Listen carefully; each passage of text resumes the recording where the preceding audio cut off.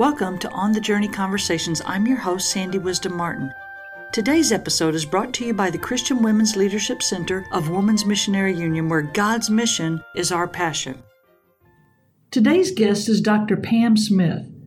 Pam is an author and a teacher. She holds a Bachelor of Arts degree in English from Mars Hill University in North Carolina and a Master of Divinity and a Doctorate of Ministry degrees from the Southern Baptist Theological Seminary in Louisville, Kentucky. Pam began her ministry career commissioned by both the International Mission Board and the North American Mission Board. She served with National WMU as well as on state WMU staffs.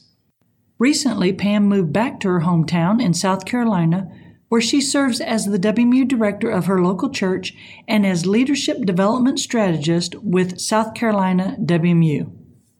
Pam, welcome to the program. We are thrilled to have you.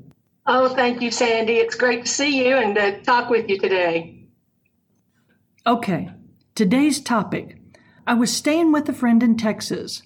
When I came downstairs for breakfast, she shared with me the word for the day. The word was widdershins, widdershins, widdershins. Going widdershins means going against the way, going against the norm, or going in a new and uncharted direction. I loved the word of the day. So much so, I called you and asked you to lead a conference on going widdershins. How does a leader recognize a widdershins moment? Well, understand we're not talking about trying something new just for the sake of trying something new or being contrary as a matter of course, something like that. We're talking about being willing and able to step up and lead out in a new direction against all odds when it really matters. And so for me, I turned to Scripture to say, okay, when does it really matter? As I was preparing for the conference that you asked me to lead, I looked at three biblical women. I looked at Sarah, Abram's wife. And although in Genesis 12, God speaks to Abram and says, I want you to leave where you are, leave your family, your father's house, your people, and I want you to go to a land I will show you. Even though God speaks to Abram directly, Abram had a Sarah. And, we figured Sarah is the one who got the household ready and got everybody organized and ready to go. And so she was willing to go when God speaks very clearly. So a widdershins moment for me is when God is saying, beyond a shadow of a doubt, I want you to do this for me. I want you to go in a new direction, or I want you to try this for me. Another time when it really matters is when the stakes are really high. And I think of Deborah over in Judges chapter 4. And for Deborah, the Israelites had been oppressed for 20 years. The battle was on. The approaching army was coming. They needed her leadership to know what to do. God spoke to her, told her, she shared it with the general of the army, and he said, well, I'm not going into battle without you. But she agreed to go because the stakes were very high. And I think a widdershins moment is in a moment of leadership when you recognize that if something doesn't happen here, where God says, this is what's required for victory in this situation, you have to move forward. And so a third time, I looked at Esther. And when we're faced with a situation like Esther's, in the book of Esther, we read that Haman had hatched a plan to annihilate the entire Jewish race. And we know that act would have jeopardized what God was doing. It would have put his mission of redemption for the whole world at risk. Mordecai says to Esther, who knows, but if you've been put into a position for such a time as this. And she goes before the king at the threat of her own life and speaks on behalf of the Jews and saves God's mission. So a third widdershins moment, when it really matters to be a leader that steps up and leads out, is when it's obvious that leadership is needed for the future, to ensure the future of the ministry. So we go widdershins when it matters, when God is clearly leading, when the stakes are high, and when it's necessary for the future of the ministry. Pam, if going widdershins is going against what is expected, I imagine that there's a potential backlash from others. What are some tips you can offer for leaders for leading well in widdershins situations? That's hard to say, widdershins situations. Well, first, we have to be women and men, leaders of strong character, standing on a strong foundation. We have to lay that foundation. And I would say you do that by praying, keeping on praying relentlessly, persevering in prayer. You know, we want to be talking to God about every little bit of the venture in an ongoing way, just constantly talking to him about what we're facing, and then get into his word to hear from him how he would respond. We're going to read the scriptures, but we're going to study the scriptures, and we're going to listen for God to speak through those pages. And in the pages of his word, we're going to look for examples, that models, ways that biblical characters handled similar situations. And some of them may have not handled it well. That would be just as much of a teaching for us as those who did handle a similar situation well. Absolutely. And the Bible is full of both successes, but a lot of failures. That's right. And from the word, we're going to imbibe clarity and courage. And then there'll be some who will be able to provide objectivity for us. So we want to seek godly counsel from people that we know beyond a shadow of a doubt are walking closely with the Lord. But all along the way, we're asking God for wisdom. And the good thing about it, Sandy, is he promises in his word that if we ask for wisdom, he will grant it. Absolutely. So we ask for wisdom. So those are the steps that build the strong foundation that will be ongoing, undergird everything else that we're going to be attempting to do. Prayer, getting into God's word, godly counsel, and asking continually for wisdom. So building the strong spiritual foundation is critical. Well, what's after that, Pam? Well, then you start actively trying to assess the situation correctly, being sure that you've got the right information. Well, that sounds a little tricky to me. How good are you at assessing situations? When you're talking about a Witterson's moment and you're having to go in a direction that's not the norm, it's not expected, it's not what has always been done, and people are beginning to respond or there's some pressure there, then that's when it's tough for me to assess correctly. I have to work at being objective in the face of that emotion or pressure. I tend to take things personally, and I have to be very careful not to do that. I'm a feeler. It can be difficult for me to balance feeling with fact, but I've learned some steps, some tactics, if you will, that will help me assess correctly the situation. And this is what I've learned. First of all, I want to get input from a wide range of respondents. And these are people that may be loosely related to the group or the ministry, but at some time, they have taken part in it in some way. They may know very little of the immediate situation that I'm facing, but I want to ask them and I want to get their input as broadly as I can. But then I want to look at what I receive from them and find the common themes or threads running throughout the input as a whole. See, because this is not about opinions. Everyone's going to have an opinion. This isn't about getting their opinions for what should happen, but this is about me as the leader getting a feel for the major issues in the situation. Pam, I love that perspective because a lot of time leaders, we are looking for people's opinions that match our own. So I love this approach that good leadership looks for a broad array of approaches and then finds the common themes. If you're a leader who says, well, I see all this input, but I don't see the themes. I don't understand how you're finding the threads through here. And you're not that intuitive person. You may want to find a partner who can help you, or as you read and summarize, that information. But you want to find those threads. And then you also want to get input from your stakeholders. And Sandy, this is something I learned from you. These are the people who have long-term investment in the ministry that you're leading, the ones who will be directly impacted by any decisions that you as the leader make. And you want to mine that group for information on the situation. Find out, from them the impact and what they're up against as they're looking at the same situation. Now, these folks will have more in-depth knowledge about the situation than the wide range of respondents. But again, you're looking for the themes, looking for the threads. I love that you use the word mine, because with your stakeholders, that group can help you know where the landmines are that you're going to encounter. And you may decide we're going to step on them anyway, but at least they can help you identify them, because they're the ones that have been in the trenches and have done the work and know the lay of the land. Right. Right. You say step on them anyway, at least you know to develop a plan that once you step on it, you have a plan to going forward. That's a good idea. That's a real good idea.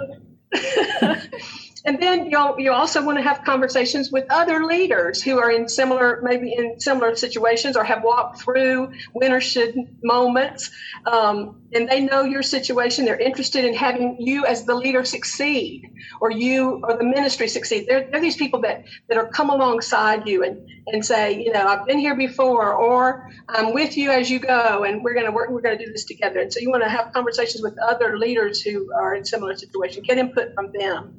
Now, I also think we need to have people who know the history. I've seen through 40 years of ministry, I've seen people come in as a new person into a situation, and they make changes, right off the bat, without understanding why things are the way they are before they make the change. It's what they call the old cliche, throwing the baby out with the bathwater. Yeah. But you want to talk to people who know the history, why things are the way they are. And you want them to help you understand why the situation may have come to where it is. But then you know where you need to go. And then finally, remember, you're praying, you're reading scripture, you're asking God for wisdom. And so you want to take note of the Holy Spirit speaking to your spirit, those gentle nudges, that intuitive quickening. He's very interested in this. See, this is the good thing. God has put us in this position of leadership for such a time as this, and it's his mission. He's very interested in what we're doing. So if you're getting all of this input to assess the situation correctly, the Holy Spirit is going to be speaking. He's going to be gently guiding, opening your eyes to see new things. And so you want to take note of the Holy Spirit speaking to you. So we're going widdershins when it matters, when God is clearly leading, when the stakes are high, and when it's necessary for the future of the ministry. And then you talked about assessing correctly. I heard you say we need a range of input, you need to develop common themes, you need to know and understand the history, and you need to be aware of what the Holy Spirit is saying to you. That's assessing correctly. That's step number 1. Pam, what's step number 2? What do you do next? Well, step 2 is you want to act wisely. So first, you want to research to identify best practices. Now, your research may take the form of more conversations, reading, or online research. You may even consult a professional leadership coach. But if you want to know what to do, you'll need to know what others have done and what has worked or not worked. Yeah. Then consult the calendar, because timing is critical and it can make or break your planning. So you want to be sure to think through what's coming up, along with how quickly you feel like you must act, and all of the timing issues. You want to be very careful about the timing. Thirdly, you want to identify supporters. And these are the people of like heart and mind who will take the journey with you. They share your vision. They'll be your prayer partners. They're willing and courageous enough to go with God alongside you. I mean, think about, again, Scripture. Moses had Miriam and Aaron. Joshua had Caleb. Mary had Elizabeth. Jesus had his 12 disciples, along with the women who followed and supported him. Paul had Timothy and Luke. You want to identify those people who can come alongside, who want to come alongside in a powerful way and support this effort. And finally, then you'll ultimately arrive at a specific action to take. But once you know what that action is, having put all of this information together, you want to wear the decision around for a few days or a few weeks maybe. See how it feels. And during that time, God will either confirm with his peace that it's the right action to take, or he will disturb, and you'll know that you need to reevaluate. So Pam, as a leader, are you keeping this within yourself ultimately, you are the leader and you will make the choice. You have to make the decision and take the action. But those supporters, those who say, we're in this with you, we're praying, we're committed, we believe in what you're doing, we're following, that's the folks you can talk to, I think. Those are the ones who you can bounce the ideas off of. You do need a group with you, around you, with whom you can bounce the ideas off of. In a safe atmosphere. Yes. Knowing that it won't go anywhere else. Right. Yeah. Right. Because there's nothing worse than being torpedoed before you even start. Right. And then once you have an idea of the action you need to take, you want to develop your plan with all the information you have. Now, there are organizational and or leadership models available to use as frameworks for developing a plan. And so you want to choose a model that best fits you and your situation. Remember that the greater the potential impact of your decision on the ministry, the more carefully thought out and detailed your plan must be. The greater the impact, the more carefully thought out and detailed the plan must be. And you say, well, but I don't have all the information. I just know what I know now. And that's okay. With the information you have, you develop a plan. This is what our friend Carol Childress would say. The idea is to channel the available resources in a way that will best match the opportunity and allow the leader to be laser focused on the goal. As you're developing the plan, the idea is to channel the resources that will best match the opportunity and allow the leader to be laser focused on the goal. Man, that is so incredibly hard for a leader who's being pushed and pulled in every direction possible, even to find space to think and develop a strategy to become laser focused. That's a hard task when so many people are pulling at you and vying for attention, and there's so many decisions you have to make and so many things that you have to speak into. Absolutely. How do you create space? Like you said, very, very difficult, but it has to be a priority that comes before everything else. Yeah. And I think it also has to do with keeping your spirit, protecting your spirit. When I'm pulled in every direction, my spirit can get all in a turmoil. And so having the wherewithal to protect my spirit and my spirits, to keep my spirits up, to keep my focus on the fact that this is God's mission. This is where He's leading. I've taken all the steps that I know to take. I've done the very best that I know to do. I've gotten the most information that I can possibly receive. I'm following the Lord in this. Keeping your eye on that goal, for me, that's helpful. Standing firm on a spiritual foundation, making every effort to assess the situation correctly, moving through the process of being sure you're acting wisely. But it hurts along the way, doesn't it? When in those Witterson moments and you're taking those arrows, and all you can do is stand there and take them. I've learned some things about how to respond, because that's the third step of a Witterson's moment, really. Okay. The first was to assess correctly. The second is to act wisely. And the third is answer properly. And let me just briefly tell you about how that works. Yeah, talk to me a little bit about what that means. I've learned that you have to allow time. Don't rush to judgment or response as the arrows are coming, but give yourself some time to take a step back, breathe, think things through. You want to get to the place where you're not reacting emotionally, and you want to speak intelligently. That's what I have to think through what I want to say. So you want to allow some time before you judge or respond. The second thing is you want to strive as best you can, and this is the hard part for me, but you want to strive to be objective. Now, say you've poured your whole self, all of your energy into this for months or years or whatever this journey has taken you. You've been careful to assess the situation. You've made the best decision under the circumstances. You've sought the Lord. You believe He's spoken to you, and you're immediately hit with that criticism. It's hard, but you just want to try to be objective and see things from the criticizer's point of view.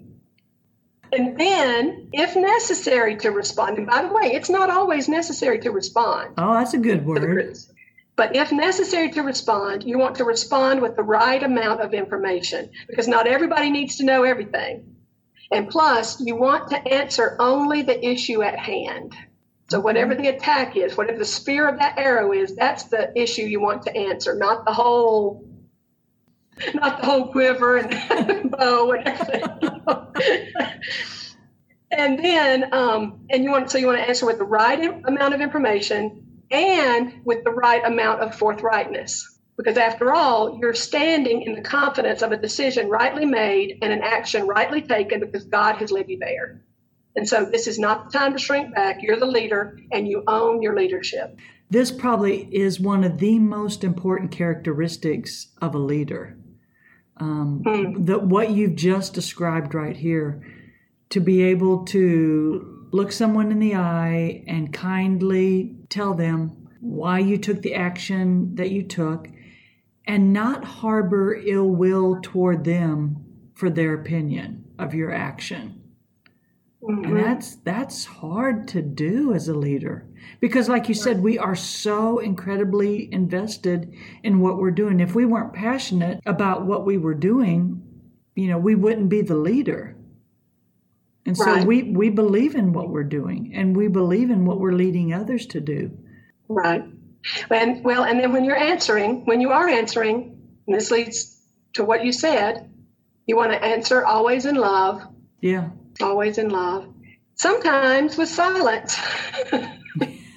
Sometimes when that criticism comes, you can just be still and let the results speak for themselves. Anything else that you'd like to add?